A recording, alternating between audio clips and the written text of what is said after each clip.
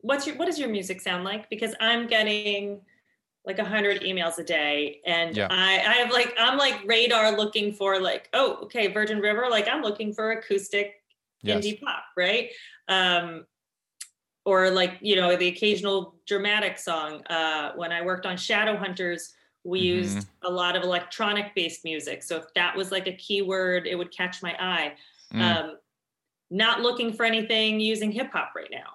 Although Mm-hmm. when Warrior Nun comes up, I might be like, Warrior Nun is a very international show, and we like to use music from around the country. So, Cool. Spanish artist with Spanish lyrics, like super cool, Mm-hmm. right?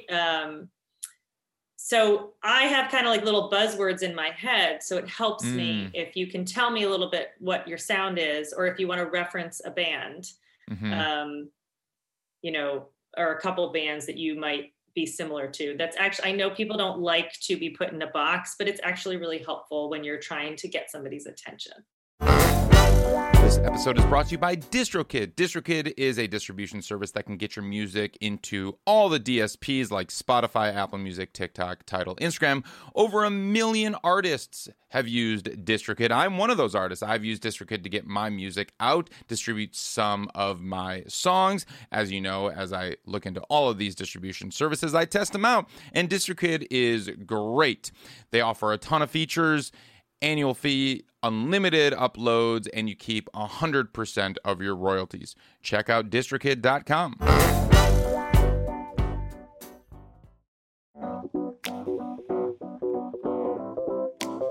What's going on? Welcome to the New Music Business Podcast. I'm your host, Ari Herstand, author of How to Make It in the New Music Business. Today, my guest, I am so excited, is Lindsay Wolfington. She is a music supervisor, and she's known for her work on, most famously, initially, she broke out as a music supervisor for One Tree Hill. I feel very closely connected to the show because this was one of my first massive placements, which changed the trajectory of my career once my song got placed on the show. I tell the story of how that all went down, and Lindsay and I chat about that a little bit and what came from that placement. She also works on Virgin River, Fear Street, Warrior Nun, all on Netflix. She did the movie and has won awards for her music that she placed in To All the Boys I've Loved Before, and the sequel to All the Boys, P.S. I Still Love You, on Netflix. She works on Hulu shows like Dark and A Feather. She works on The Village. She did Shadowhunters, and she did The Royals on E! Her list is honestly endless. She is an absolute superstar in the music supervision world, and I'm so excited to have her on the show. We had such a great conversation. Stick around to the very end because we brought in Ari's Take Academy students who are part of our Advanced Sync Strategies course to ask questions at the end. And some of them asked some really excellent questions that you're going to want to stick around for. Namely, how do we get my covers placed? Not mine, but like somebody's covers placed in shows, and what it is. Lindsay gave an excellent tip on how you can get cover songs placed in shows. So stick around to the end for that. As always, please find us on Instagram, Twitter, and TikTok. We are there at Ari's Take. You can find me on Instagram and Twitter at Ari Herstand.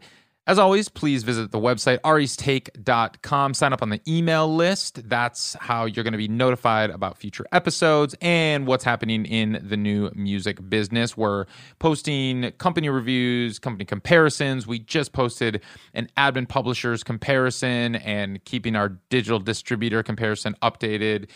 So visit aristake.com, get on that email list, and please like, subscribe, follow. However you're listening to the show right now, please hit that follow button, like that button, head over to Apple Podcasts and leave a 5-star review if you'd be so kind. That really helps. If you're listening on YouTube, leave a note in the comments and we'll say what up. All right, let's kick into the show.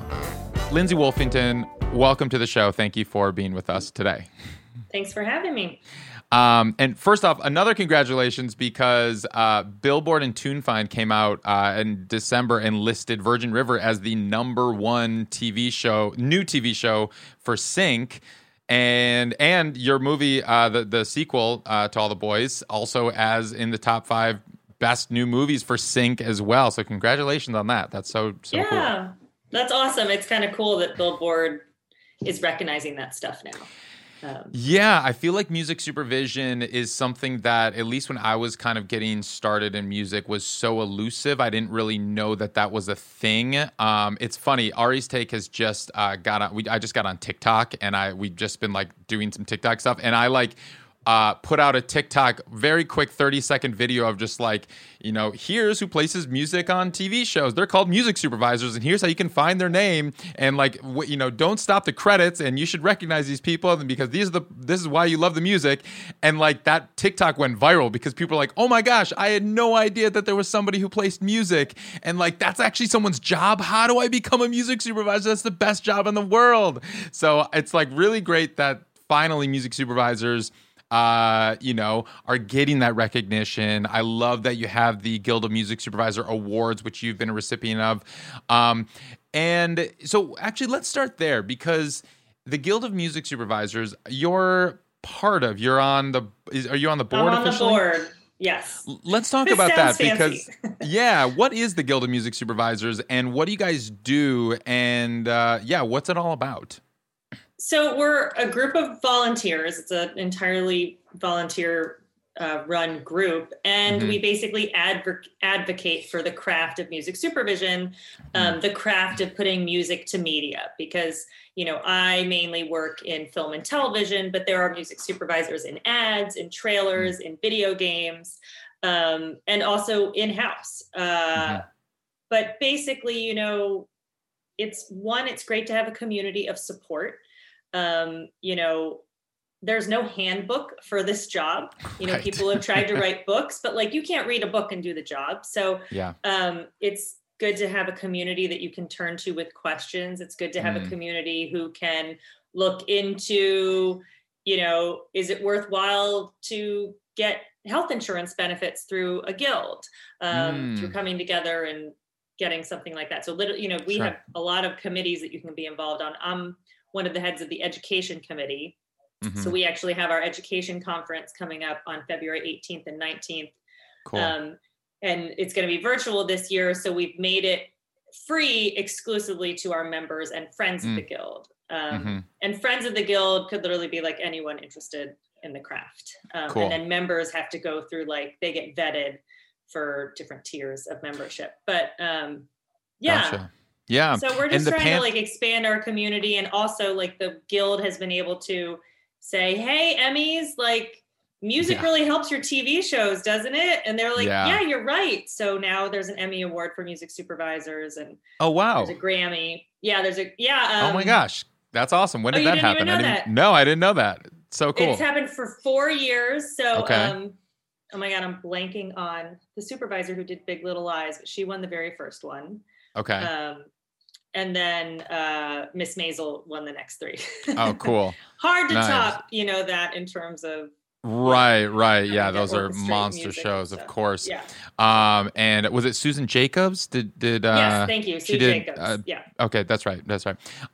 So yeah, it's so cool, and that's great that there's the Emmys and the Grammys now for you guys. I tuned into a panel Guild of Music Supervisors hosted with actually our instructor for a sync licensing course as part of Ari's Take Academy, Vo Williams. He was a panelist. Oh, yeah. Not too long ago, and it was so good. And AG was on the panel, and her band, The Rescues, and we used to play shows together back in the day, and we toured together, and so it's cool to hear how AG has evolved and is now this incredible producer, getting syncs left and right, and just kind of how the approach that artists and producers look at the sync realm. And how they work with their agencies or their licensing companies and music supervisors directly. So in your words, because I know that there's probably a lot of people listening to this right now who may not necessarily be familiar with what a music supervisor does or what that all entails, other than just picking the dope songs that get placed on the shows. Can you break it down a little bit in your words? Yeah.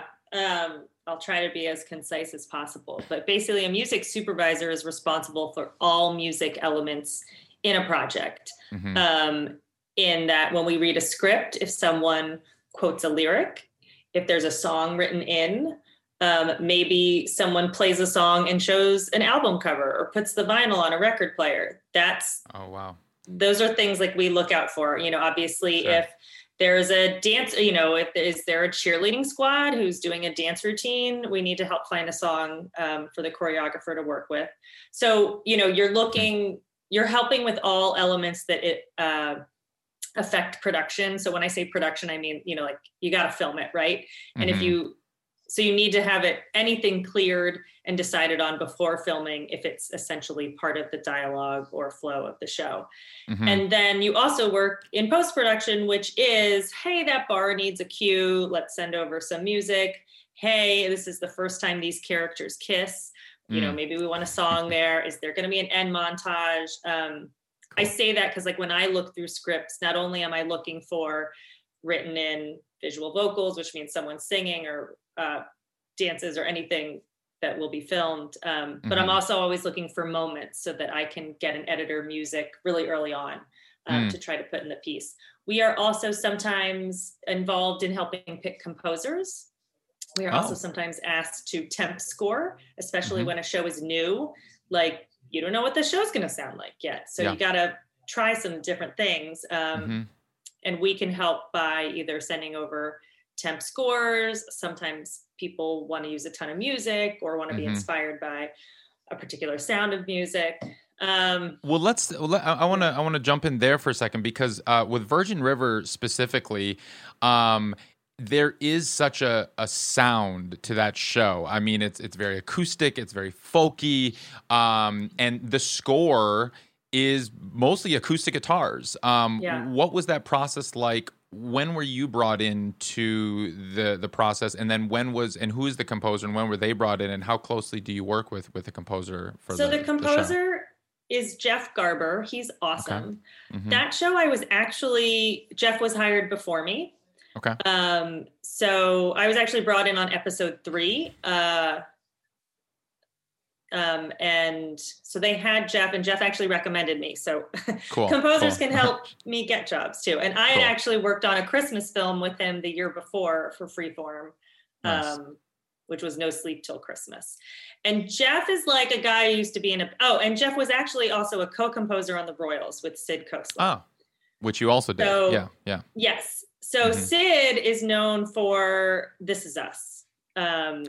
He's been nominated for an Emmy for that show, and which is also an acoustic score. So Sid and Jeff have worked together and also have the same agent. So I don't know how Jeff got hired, but I think there was some thought of like, acoustic score, and Sid. I don't know if Sid was involved at all. So I don't know if they went to Sid and recommended Jeff or like what. But Jeff's like perfect for it. But Jeff's like a band guy, right? He used to be like a guitarist in a band. They're literally songs on Extreme Music, like band songs that are his. So if you're looking for a score that's going to be based on guitar, he's a really good guy to go to. Like the Christmas film we did together was more like electric guitar based. But definitely, Virgin River, kind of the visuals inform the sound. You're kind of like, we're in this beautiful, rustic Northern California town. It kind of like, I think everybody's first instinct is like, acoustic guitar, right? Right. Like, yeah. Like even the songs, I was like, oh yeah, I know what this sounds like. No, that and it's so clear, and there's been a lot of recognition because for the show's soundtrack, and because it fits such a vibe. Like Marie Claire magazine, they came out and they said the Virgin River season 2 soundtrack is a near perfect folk pop playlist, which is so cool. And they listed all the songs from season 2, and they're like, just cue this up. You're gonna love it. And I was listening to it down a bit, and it's like, this feels like a perfect soundtrack, which I think. A lot of people don't necessarily realize that shows have such a tone, and they, especially artists, when they're like, man, I really want to get my songs synced. I want to get my songs on a TV show. It's like the best place to start isn't just like, sending your music to everyone who happens to work in sync, but like finding that show with the right tone. And like this show has such a distinct tone. I want to get back to that in a second, but back to the jobs of a music supervisor, because I think this is there's so many layers to this. You mentioned something about clearing, and like you do clearing. So it's not just like the fun part of picking the right songs and the vibe and the tone and working with the composer, which is the glamorous side of it. The not so glamorous side of it is the clearing. Talk about the process of that a little bit. I can't believe I left that out. Like it's like 60% of the job. Yeah. So anytime you want to use something, you need to get permission to use it. You are syncing a song to picture. So you need to get approval for, so I teach music supervision, right? So every song there's someone owns the recording and someone owns the song, or someone wrote it, someone recorded it. And sometimes it's the same person, sometimes it's not. But you have to get 100% of both sides approved to be able to use something. And a fee is usually negotiated in that process as well. And so, a ton of the time is doing that, because it's writing in the scene description and how long is the use, and okay, here's our budget. What can we pay everybody? So that we don't go over, and then sending out that paperwork, getting it back. And then I'm also responsible usually for sending confirmation letters once we know the song's been used and will be in the episode. So there's this, and I actually won't pitch a song unless I know how to clear it, like who owns it. That's a really good, because if my producer picks it, I want to deliver. I don't want to be sending a song that either gets denied, or I'm like, you know what, guys, I can't actually find the owner of this song. So, and TV tends to work pretty rapidly, even though we don't air for 6 months after we're done sometimes. Sure. It still can be pretty fast paced. So I basically, I'm responsible to a showrunner or a director, depending on whether it's a TV show or a film. And I just want to give them yes, right? It's a bad day when I have to tell them no. So when a song's denied, or if a song doesn't clear for whatever reason, because I can't find them, that's a bummer.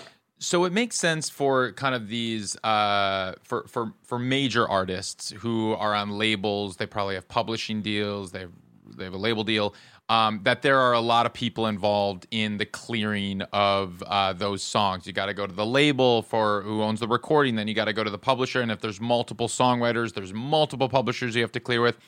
When you're talking about independent artists, and because you've placed so many independent artists over the years, I'm curious, what would you advise for artists to do to best set themselves up for success, to make your job the easiest it can be, so you can get to that yes with your producers and they're not giving you any more headaches? Yeah.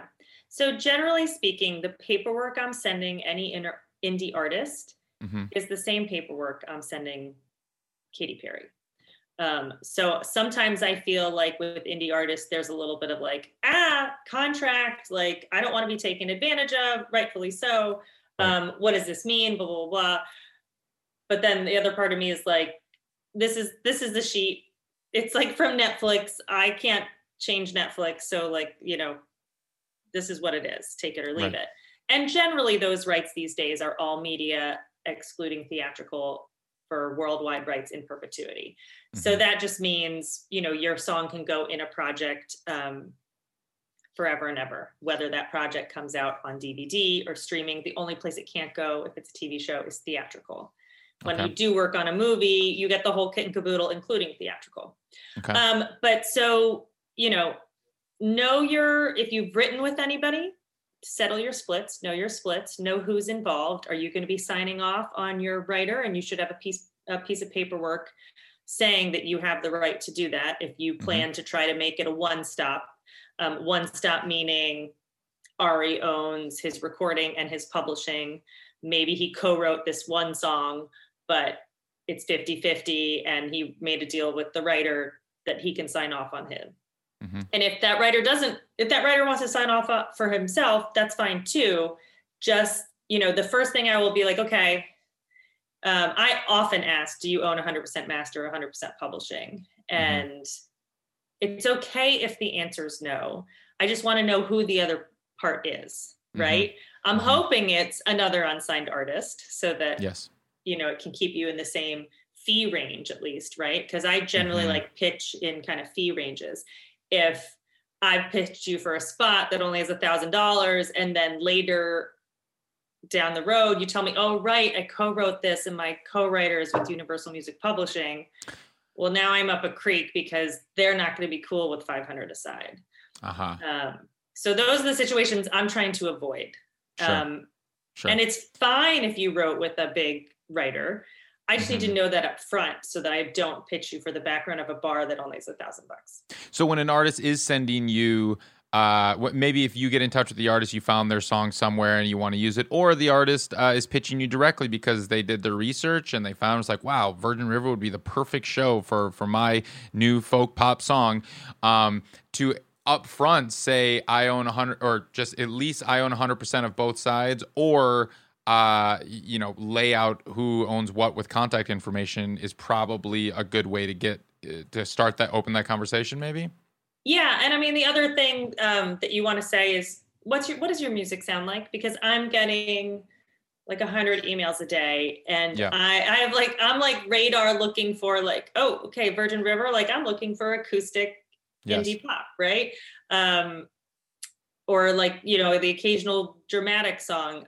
When I worked on Shadowhunters, we used a lot of electronic based music. So if that was like a keyword, it would catch my eye. Not looking for anything using hip hop right now. Although when Warrior Nun comes up, I might be like, Warrior Nun is a very international show and we like to use music from around the country. So, cool.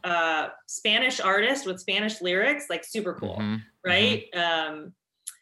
So I have kind of like little buzzwords in my head. So it helps me if you can tell me a little bit what your sound is, or if you want to reference a band, or a couple of bands that you might be similar to. That's actually, I know people don't like to be put in a box, but it's actually really helpful when you're trying to get somebody's attention. You're probably you said you get so many pitches and you're moving quickly. And if I put in the subject line, sounds like the Weepies and Gregory Alan Isakov, you're like, oh wow, they're both in the show I'm working on right now in Virgin River, and like I could use them right now, so perfect, and that's probably an easy end. Now, where do you land on how you want to receive the music? Do you like disco playlists? Do you prefer Dropbox? Like, what do you prefer personally? I just like a place where I can both stream and download. I know there are supervisors out there supposedly who only like streaming links. I don't, for me, that's frustrating because if I like a song, I need the MP3 because I need to send the editor an MP3. So if I like a song, I want to be able to download it now. I don't want to have to write you and ask you for a download and then if I don't get a chance to write you, I may just forget about it. Do you know what I mean? So, sure. So disco is great. Dropbox is great. Box is great. Hightail is like fine, but I can't listen in advance. So if I don't know your music in advance, it helps me to be able to like sample something. I'm probably not going to download it if I don't know what it sounds like. Got it. So it's streaming and download. So Box, Disco, Dropbox, that kind of a thing. Awesome. Yeah.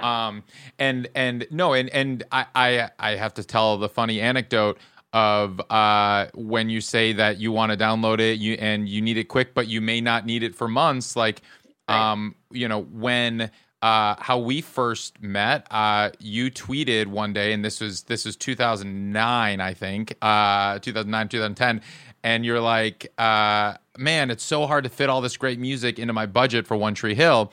And I tweeted back to you, I'm like, here's a freebie. And I linked you to one of my songs that I thought would work for the show. I linked you to the MP3. And we like tweeted back and forth a little bit and exchanged emails. And you're like, oh, cool. And you actually tweeted back to me like 5 minutes later. You happen to listen to it right there. And you're like, oh, I love it. And then you, I guess, downloaded it, saved it. And then 5 months later, no, I didn't hear anything. And then 5 months later, you sent me an email. It was like, hey, we want to use this song in Tuesday's episode. I need the contract back by 5 p.m. today. I'm like, oh my gosh, like 5 months of nothing. And then like I have 5 hours. But it was like, it was such an incredible moment for me because I'm like, oh my gosh, this worked. And that, I mean, One Tree Hill at the time, just like it was career altering for all the artists that got placed on the show. I mean, like literally for 3 years after that placement, I had people come up to me at every show saying that they discovered me from One Tree Hill. And not to mention that night, like my iTunes sales skyrocketed. And it was like, it was unbelievable. Like it literally changed the trajectory of my career, that one placement. Not to mention, it was like 3.5 minutes of the entire song got placed. It spanned over 4 scenes. It was like the most magical moment that I've had. And I like still tell the story even 10 years later because it was like my first big placement. And it was, and it just like completely altered my entire career. And so for one, thank you for that. And two, that just like, you know, goes to show that like, yeah, it's like wait a long time and then boom, I mean, need it today kind of a thing. So basically what happens is I download it and it goes into, I have like folders, right? So I have an emotional folder, an upbeat folder, maybe a quirky or playful folder, depending on what's going on the show. So you went into the emotional folder basically, and then we just had to wait for the right moment. And that happens with like anybody. That happens with Lizzo. You know what I mean? Sure. Like, just you got to wait. It has to be the right moment. You can't, you know, put a square peg in a round hole. Totally. So speaking of Lizzo, you placed Lizzo in Virgin River, and Hozier. And, you know, some of these and Aretha Franklin, not to mention. I mean, right. So I'm assuming that the what Netflix was able to pay for Aretha, Hozier, and Lizzo is quite different than maybe what you paid for some of these other artists. And also, I noticed that you use quite a bit of music library music, like Extreme. I noticed when I was looking up in TuneFind all the songs that you've placed, there are quite a few songs that you got from Extreme Music, which is just a music library, which I know. And so I'm curious the range and how all that works. Does Netflix say, all right, you have X amount to spend per episode, per season, and then how do you put the puzzle together? Yeah, so there is an episodic budget. Every TV show has an episodic budget, and most of them, Virgin River included, just wants me to zero out by the end of the 10 episodes, right? Okay. So we can use a ton in episode 1, knowing that episode 3 only needs 2 bar cues. And all those extreme music cues are because we have a bar. We're in a bar. Jack, who is one of the main characters, is a bar. We're in there sometimes 5 to 6 times an episode. Sometimes you can hear the song. Most times it's really just vibe. So we don't spend our money there. So generally most of the stuff in the bar is around $1,000. And then libraries like Extreme sometimes have preset fees with studios. So you don't have to negotiate it. You know it's going to be $800 or whatever the fee is. And some studios even make like overall deals with libraries where you can use their music for free. And then I basically want to save our money for our big moments. Virgin River happens to be a show where if they save on production, they will give money to the music budget. Cool. Hence Aretha Franklin. Yes. But they knew, you know, Hope and Doc are, you know, of an older generation. So they really wanted to be able to use like a song she would really love. And they felt like Aretha was her vibe. And it was essentially a proposal scene. So that was an important moment to them. So with the budget, when you were talking, because I've heard and you know, I don't know how much you're able to reveal. I've seen some of the Netflix contracts. And I've seen like around $10,000 for like an indie artist all in placement. Is that about accurate, or is the range quite different for like a total indie artist that's not with a label, that's not with a publisher? No, I would say 10,000 is an amazing deal if you have no one attached to you. Okay. I will almost never pay that for someone who doesn't have a pub deal or some sort of, because I can license a song for $5,000 aside from a major label. If they have an up and coming artist they're trying to push, hasn't broken yet, like that's low for them, but it's doable. And just to clarify, when you say aside, you're saying 5,000 aside. That means 5,000 for the master side and 5,000 for the publishing side. So all in, that's 10,000. But because you have to negotiate with the record label and the publisher, that's why you say aside 5,000 per each side. Okay, just wanted to clarify that. Exactly. Thank you. I know we say it all the time, and maybe it's easier to refer as whole numbers. Every show you work on is different. Most people just want to know the whole number. They're like, how much is it going to cost? So I generally, really every project's different. I'm currently on a show for Nickelodeon that is $2,500 an episode. I actually probably shouldn't be saying that out loud. Wow. Total. Okay. Right? So now Viacom has a library of songs they have pre-approved deals with, so you can afford that. But yeah, that's nothing, right? And I previously worked on another one that had 4,000. I work on a regular series that is actually almost like a movie that is 10 or under. So I'm using things that are 1,000, maybe like 2,000's like top dollar on the show. And then you get more like, and Virgin River actually started off with a really tight budget. As they realized music was important, they actually put more money in it for the following season. Cool. So season one, like you'll know, like we have like an episode with a dance, and we have like 12 songs, and they're all. So I would say an indie rate for an unsigned artist is generally between $1,000 and $3,000, sometimes up to $5,000. Gotcha. Total. Gotcha. Okay. And then occasionally, I guess shows exist where other supervisors, or they have like a ton of money and the indie artist is the only song in the thing. So maybe 10,000 is normal. But it's, the range is what, like it can be like 500 to like 50,000 if you're. Yes. And I've seen that. And I is there because you've worked on network, you've worked on Netflix, Hulu, is there much of a differentiator anymore between network and like an ABC, NBC kind of network versus a Netflix or a Hulu in what the upfront fees are looking like? Yeah, I mean, yes, but then it also depends on the show. So like Virgin River on Netflix, produced by but it's a Netflix co-production, which means it's their lower budget version of series. So with lower production budgets comes lower music budgets. So even, and we get this feedback from like label, they're like, well, you're Netflix. So I'm like, well, like To All the Boys, everybody's like, well, it's Netflix. I'm like, well, actually it's awesomeness. The first film was made from Awesomeness TV, which was an independent film company, and was a super indie budget. The only song that got, I don't want to talk about fees, but like nobody got a big fee except Tears for Fears. And we needed an 80s song that, because there was like a storyline plot it went with, right? Second film, everyone's like, well, your film did so well, surely you have a ton more money.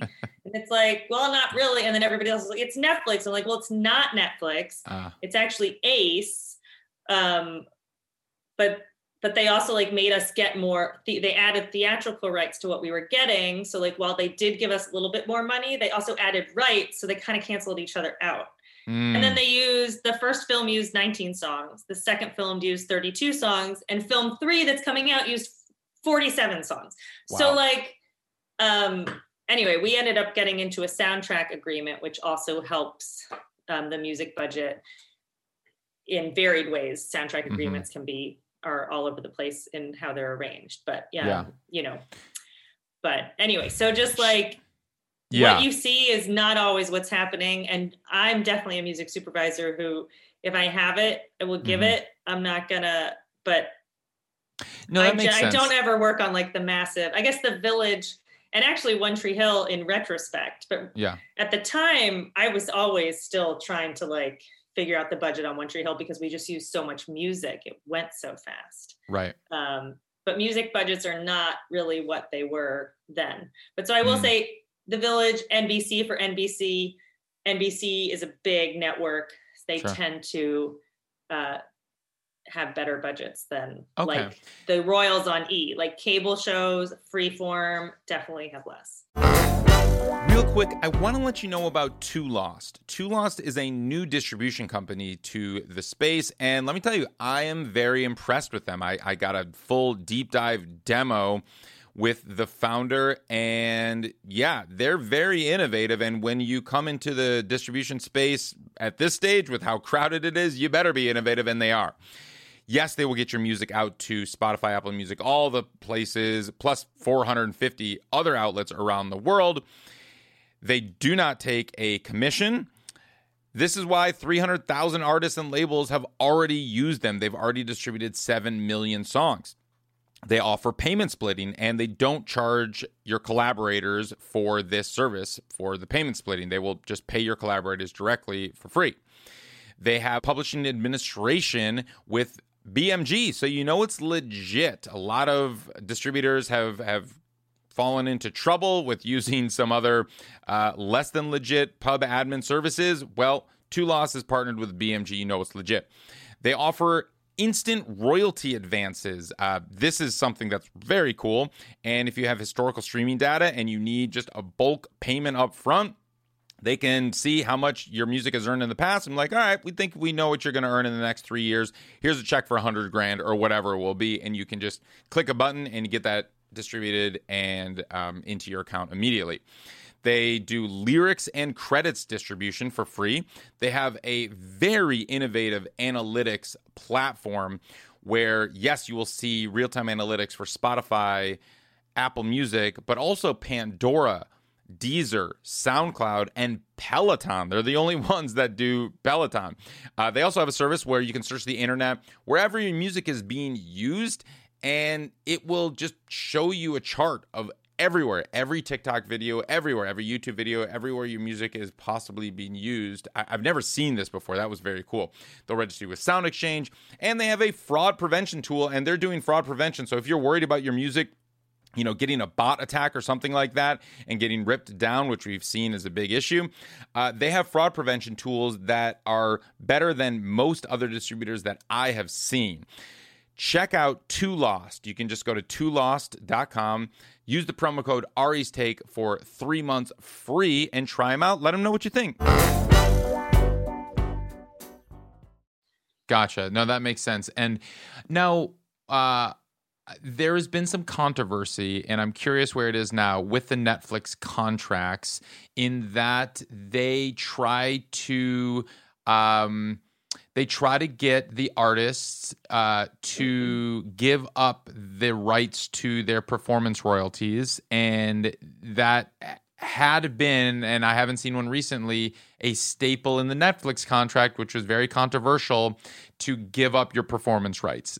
And the reasoning behind that is, if I agree to a contract that says that I give up my performance rights, then Netflix can, when they are negotiating their blanket licenses with the PROs, with the performing rights organizations, ASCAP, BMI, CSAC, all the rest, at the end of the year, they can show a cue sheet and say, like, actually, all of these songwriters, even though, yes, they're with you, they gave up their rights because they own their music and they gave up their rights. So we don't actually have to put this into the negotiating cue sheets that we're negotiating a lower fee for. So our blanket license can be a lot less. And so then, but then that songwriter, that artist, is never going to see another dime from that placement. Whereas, like, you know, sometimes that's a reason that an artist might take a lower payment up front, because they'll get much more back-end royalties down the line from their PRO. So one, is that stipulation still a standard in the Netflix contract? And two, what do you feel about it? Well, I think it's not phrased exactly right, because it's really a buyout. So they're offering you money up front, in exchange for the money you might receive later. Okay. Through an ASCAP or BMI, right? Uh-huh. So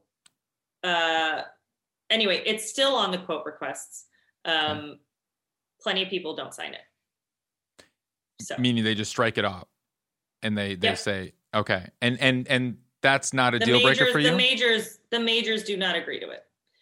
Okay. No, it is not a deal breaker. It has been a deal breaker on some shows, I believe, on Facebook.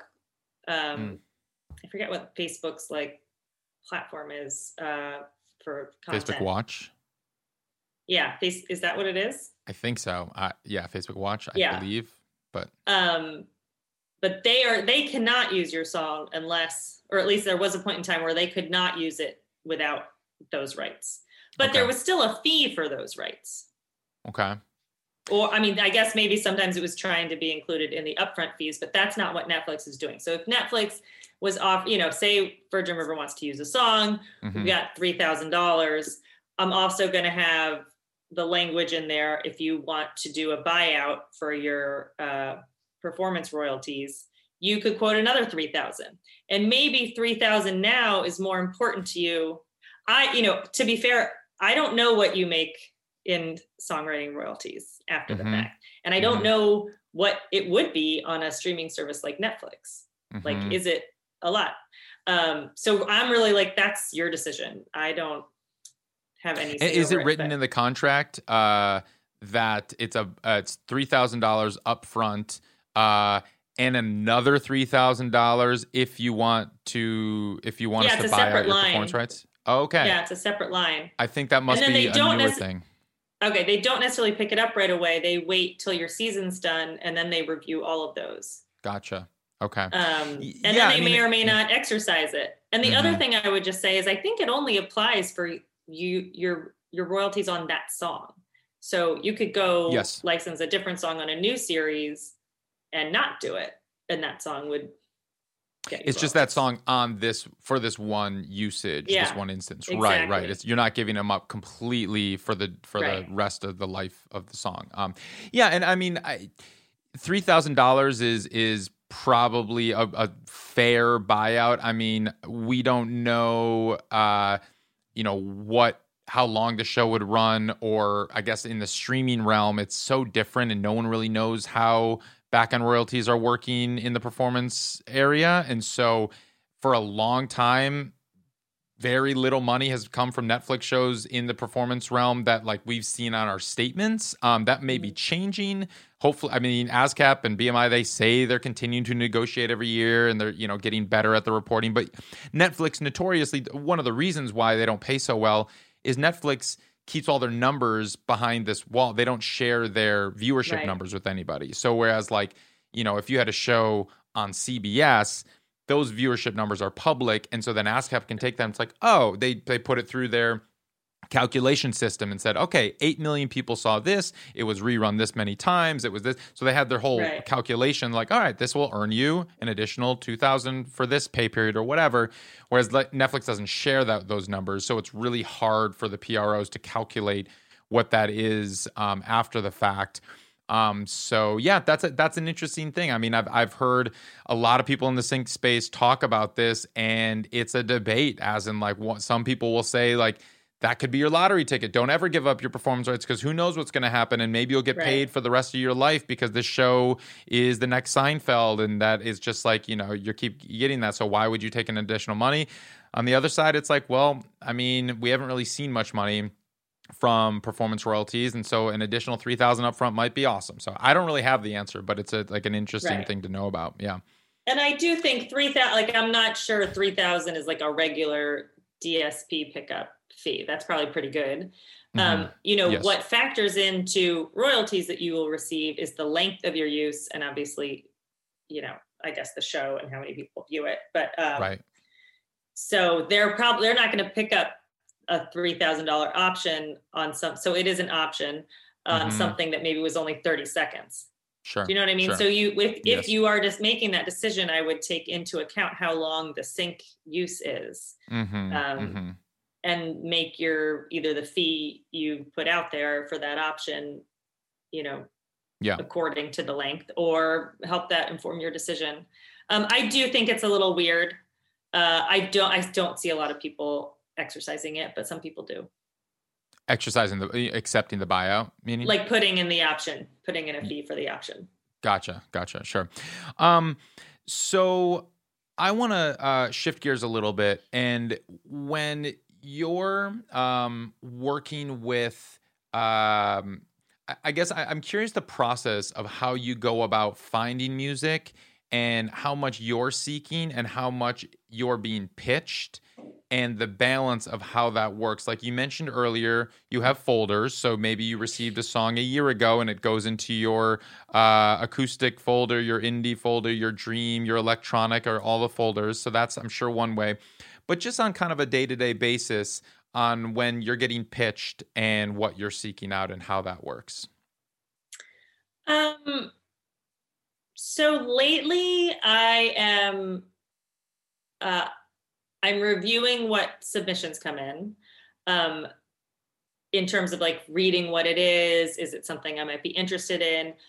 I also lately have been reaching out to people and saying, and this definitely happens with my lower budget projects. Mm-hmm. Hey, working on this new project. I only have 1,000 aside. So 2,000 all in. Mm-hmm. We want to use artists specifically from the UK or Europe. Can you please send me some ideas? Mm-hmm. Send me emotional, upbeat, whatever. So, and then I'll go through a pitch like that. And when you say you're going to people, who are those people? Are these sync agencies, publishing companies? People? Yeah. Who are you going to? So they're trusted sync companies, usually third-party pitchers. Who know of good indie artists, because, to be fair, I don't have time to go out and find all the great indie artists out there one by one. Right. I do rely on sync agents to help weed them out for me and, help push me in the right direction for whatever I'm looking for. That's also a little bit of factor of, as an independent supervisor, to make a living, I have to work on various projects at the same time. So, right now I'm working on Virgin River. I'm working on 2 indie films. I'm working on a documentary that's only clearance. I'm working on a kids show for Nickelodeon. And I just got hired on a new show. Laura Webb, who does To All the Boys with me, she and I are just got hired on Atypical, which is coming back for its last and final season 4, also on Netflix. Gotcha. Wow. So I want to get into the business side of what it's like to be a music supervisor and how you break in just a second, because we got a lot of questions about that. But just to wrap that side of who you're working with, when it comes to the trusted sync agents, like you call them, and they're trusted in part because most of them are primarily one-stops, meaning that they have cleared everything, and so it's going to be easy, it's going to be quick. They've vetted all of the artists, and they've brought you quality stuff in the past, right? Yeah, and they know the language they're signing off on. Right. So the agreements are going to be easy. Yeah. When it comes to the difference between these sync agents and music libraries, where does that differentiation come from in your mind when you're seeking music?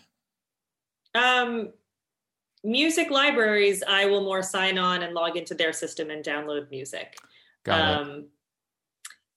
And they are kind of known as like, they're going to be a certain rate. And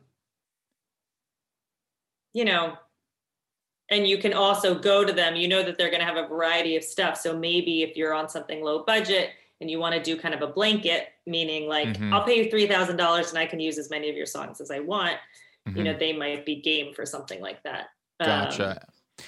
And I have noticed Extreme is one a music library that you do use a lot for Virgin River. And Vo Williams, our instructor for the course, he said when he was getting started, he had a lot of his music in Extreme Music Library, and he kind of hacked the system a little bit. And sometimes he'll go under different names or fake artist names or something. He's like, I don't want to ruin the brand of my artist name, but like this has turned out to be some really great money in the back end for performance royalties. And so that's an interesting take. And to be honest, like in doing some of my research, I looked up some of the songs that you placed in Virgin River that were from Extreme, and they were by quote unquote fake artists, which is the controversy that came out a while ago, meaning they're real people, but like the artist isn't really developing a traditional artist career like you would necessarily expect.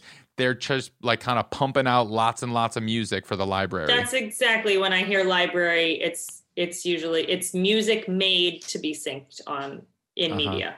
Mm-hmm. Now I do, like, I know I've seen you in the Groove, which is a library I turn to. I refer to them as a library, but I know they represent real indie artists, which sometimes makes a huge difference and really matters to your showrunner. So I really love companies like that too. I saw you placed Chris Koza, a friend of mine. He's also within the Groove, and we the songs that I have within the Groove we co-wrote and did together. And then that album that I released, I gave to In the Groove, because also they're Minnesota based, and I was in Minnesota, and we're all kind of friends over there, and so that was a really nice relationship too. I mean, I always think like if I were an artist, like, and I had a couple like songs, maybe they were older, and I wasn't really interested. I wasn't really interested in them, but here, go have them. See if you can make some money off of them. Totally. I can still go do my thing over here. It doesn't have to be exclusive. As I said, like the composer on Virgin River also has songs in Extreme Music. And then I've also worked on, the highlight of my career, the World Dog Awards. And I was tasked with, doing an overall deal with a library for all the cues to play somebody on stage, play somebody off stage, and they wanted it to sound like well-produced pop music, which happens to be a strength of Extreme. So we use them on that. So, and the interesting thing is you'll like hear Extreme songs in commercials. You'll be like, wait, I know that song. And like, they almost have some familiarity because they're out there so often, which can be good or bad. Nice. So, no, that's great. When it comes to people who want to become music supervisors, now you've had an interesting journey. You started as a coordinator, and you worked on various shows, working with music supervisors, and then you kind of went off on your own and famously did the sing off. I'm curious, not just necessarily your trajectory of how you got into it, which absolutely, please share the story, but also what advice you would give to people who want to get into music supervision themselves. So, I got in before it was cool. In 2001, but I started as an unpaid intern. I met with a guy, I did a cappella in college and ended up, I was reaching out to like anybody, alums from my college. I was like, okay, we'll work this network. And none of them knew what music supervision was. And then I happened to reach out to this guy who was alum of my a cappella group. He was a studio exec at Disney. And he was like, great, we'll meet for coffee for 20 minutes. And I was like, okay.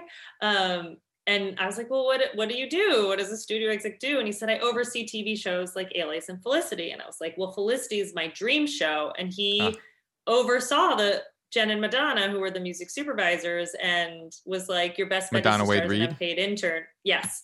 And Jennifer Peiken. Yes. And legends in the business. Right. And then he forwarded over my resume, and it was right time, right place. And then I worked with them for 4 years. So it's definitely an apprenticeship business if you can get into it.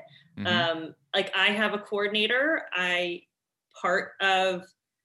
As an independent supervisor, I can't pay a lot. So part of what I'm offering is like, you're going to get to do everything. You get to do creative and clearance, and I will teach you as much as I know. And I will give you as much responsibility as I can. That's obviously an ideal way to learn, I think. I think. Come work for me. I can only hire one person, so that's not really a great option. Right. But, you know, I think so does your coordinator work on all the shows, or do you have one that's like assigned to you by the network for this one show? I mean, they're all my shows, but she helps on everything. So she's kind of your assistant. Yeah. It. Gotcha. Yeah. Gotcha. Okay, cool. But, you know, like she basically has handled the bar music for season 3 of Virgin River. You know, awesome. She knows what it sounds like. It's going to be inexpensive. Right. Go to town. Like, you know how to do that. Go for it. Yeah. And then we both still do, you know, the big moments too. Cool. Because I think no one can have all the ideas. You know, it's better for the show to have 2 brains working on it. And as I've seen over time, like different coordinators have different like tastes and strengths. But I do think of our, you know, I am part of a world of music for media, right? So I'm just one part of it. I'm an independent supervisor. There are studios that have music departments that are either creative or clearance. There are labels and publishers, all with sync departments. There are third-party pictures. Yeah, we just had Brian Vickers from Disney on the show. He's a music supervisor at Disney, employed by Disney, works on Disney trailers. So that's on the sing-off. Did you know that about him? That's right. Yes, he was on the sing-off. Yeah, we talked about that a little bit. Cool. Were you a fan at the time, or were you working the show when he was actually on it? I was working on the show, and when he was on it, cool. We adored his group. I mean, he wasn't, each group had like a point person. He wasn't the point person from his group, but I do remember he had been a coordinator in the field. So like we'd talked about it on set at some point. But what I'm saying is it's okay. You know, they're trailers, like trailers are often looking for assistant positions for people who just do cue sheets, which is hard, boring work. But somebody's got to do it. And it's actually a great way to see all the layers of things that go into a trailer. So my point is, when I'm looking to hire somebody, I'm looking to, like, you have a leg up if you've worked in any of these fields already, you know, at a label. Like, so my coordinator was an assistant at Capitol Records in the sync department before she came to me. Cool. And my coordinator before that was actually, she had interned with me.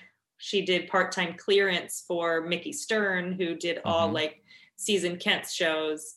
So she was like an ace at clearance. And then my coordinator before that came from Republic Records. So, you know, just anybody who has been in the world has a leg up from somebody who doesn't. So even if it's not a music supervision job, if it's working for a pitch company, maybe a management company, maybe even a production, you know, like we're sometimes almost more part of the television world than we are the music world. But just understanding what a master and sync is, and, you know, what fees might be, what song work in a scene, you know, having, so wherever you can get your foot in the door, just start getting that music experience.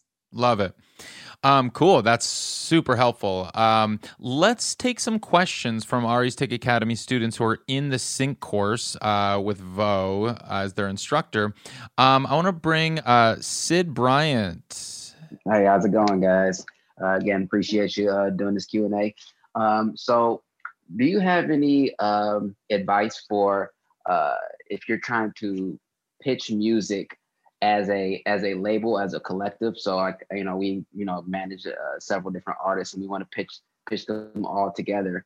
What would be your advice for handling that type of situation? Yeah, I mean, I think that's a great idea. My first instinct is to be like, find somebody who's already pitching to help you. But if you want to take a go at it yourself, I would kind of, you know, if you're going to get someone's attention, give them the music while you have them. So, you know, in those, maybe putting together a sampler with a little description about, you know, the 4 artists that are on there, and maybe there are 2 songs from each artist.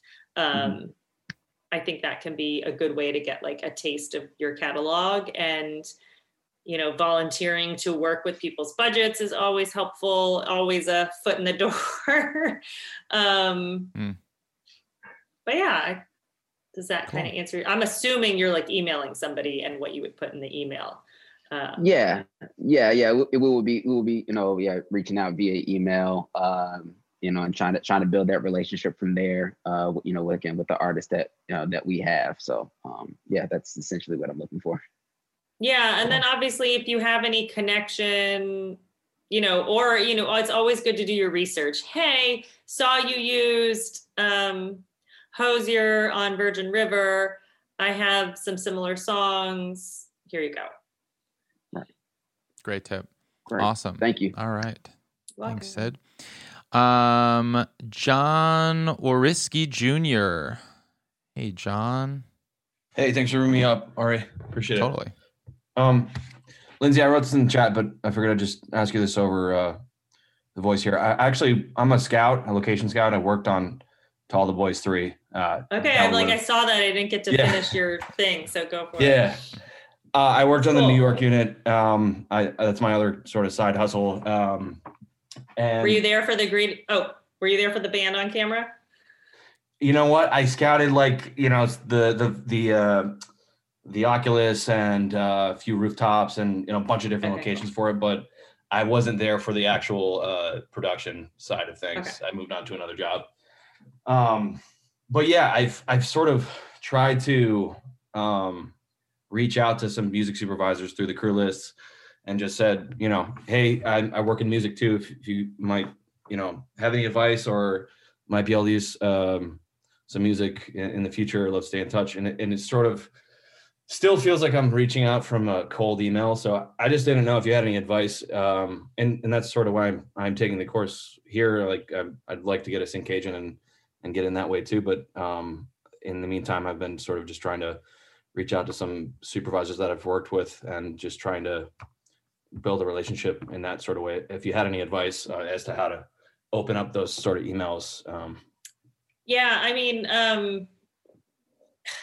These are hard. It's just like if you knew how many emails we got, you would understand. You're absolutely right. They are cold. Like, why should I, respond to your email over something else? It's a tough, and I think you'd think like working on the show might give you like an in, but sometimes that's like even weirder, even though it shouldn't be. I'm just trying to give you like an honest perspective. I know, and I totally get it. And just hearing your perspective on clearing songs, like I would never show a director a location that I haven't fully cleared. Right.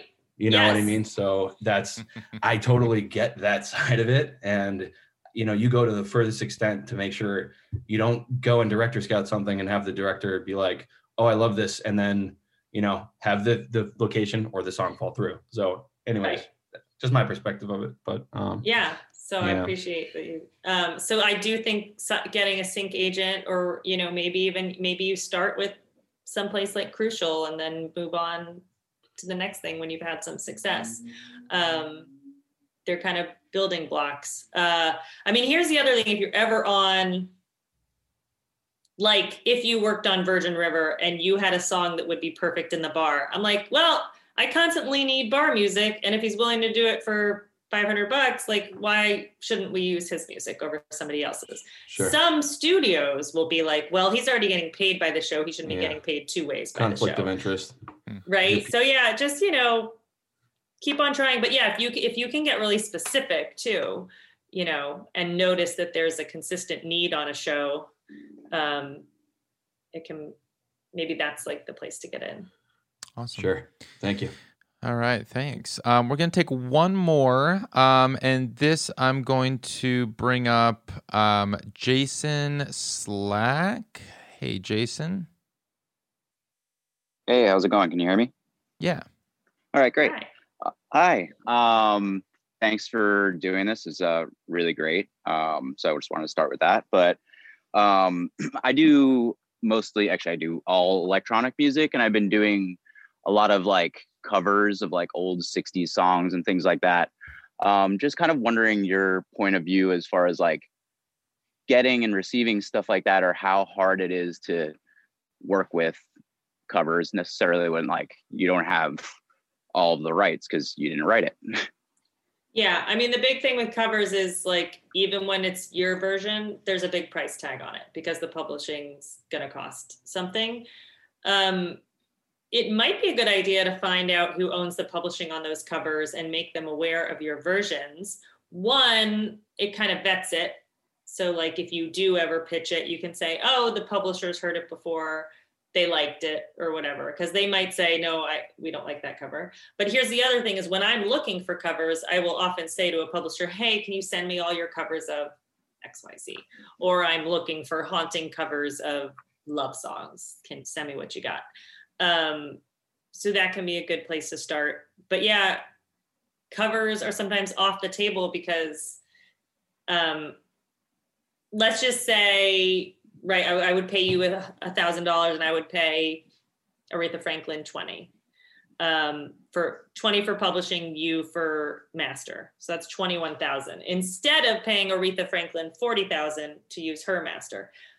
But if I have a scene that only has $5,000 or $3,000, I can't even look at covers. Does that make sense? Yeah, totally. Now they are also like, I have like Virgin River happens to like love covers. So sometimes I'm like, oh, okay, I'm in Coverland. Where are all the covers?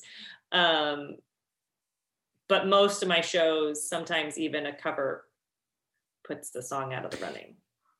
Is that how you, Virgin River, there's a great cover of Landslide, Wonderwall, Elton John, Your Song. Is that how you found them? You went to the publisher and said, hey, do you have covers for this? Or how did you find those? So Wonderwall, that's how I found that cover. Okay. The producers found the Landslide cover before I was even on the show. They found it on YouTube. Cool. The Jason Mraz cover and Your Song were actually both Chance Pena. We specifically wanted covers. We went to artists and said, could you do a cover of this song? Cool. Or, like, hey, we're looking for covers of this song. Nudge, nudge, get your artist to record some. So yeah, there are more covers coming. How do you get on the list of the briefs of to do the covers? To do the covers. Well, I mean, so Chance is with Secret Road. He's actually managed by Lynn Grossman. So Secret Road's kind of they almost always have something for any budget show I'm working on. Cool. So they're easy to work with, which is awesome. But then I'm really looking for things very much in the style of the show. And then sometimes we're like, they use Simmel a lot. So like, we love Simmel. Like maybe we should ask Simmel to do a cover. Or, gotcha. On Shadowhunters, Ruel was kind of like the sound of our show. So we would be like, Ruel, can you write a song for us? So sometimes like the conversations start because the show has already used their music. And then it's me looking for people who I know can do it quickly and aren't going to ask too many questions. Awesome. Is that weird? Cool. No, that makes total sense. Cool. Well, Lindsay, thank you so much. This has been so helpful and so informative. I have one final question that I ask everybody who comes on the show, and that is, what does it mean to you to make it in the new music business? They teased that this was, I was like, what does that even mean? I was like, have I made it? I don't know. I'm sure it's like one of those weird things. I'm like, well, I'm not, Julia Michaels and Julianne Jordan. Like, I haven't done A Star Is Born, so I haven't quite made it. But then I'm also like, if I am only work on projects in the young adult world for the rest of my life, like, I love it. So I'm grateful. I've literally done nothing else. I got right in with Jen and Madonna. When they split up their partnership, I went out on my own. One Tree Hill kept me. So to have a job was amazing. And so I've been really fortunate. And I just, I don't know what it is to make it in the new music business. I don't know what the definition of making it would be, but I'm grateful to do the job, and I hope to keep doing more exciting things. Awesome. Lindsay Wolfington, thank you so much. This has been great. Thank you.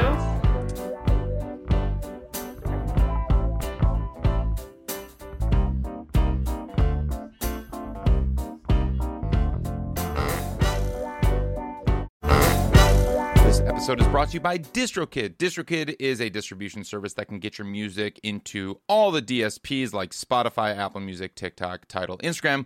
Over 1 million artists have used DistroKid. I'm one of those artists. I've used DistroKid to get my music out, distribute some of my songs. As you know, as I look into all of these distribution services, I test them out. And DistroKid is great.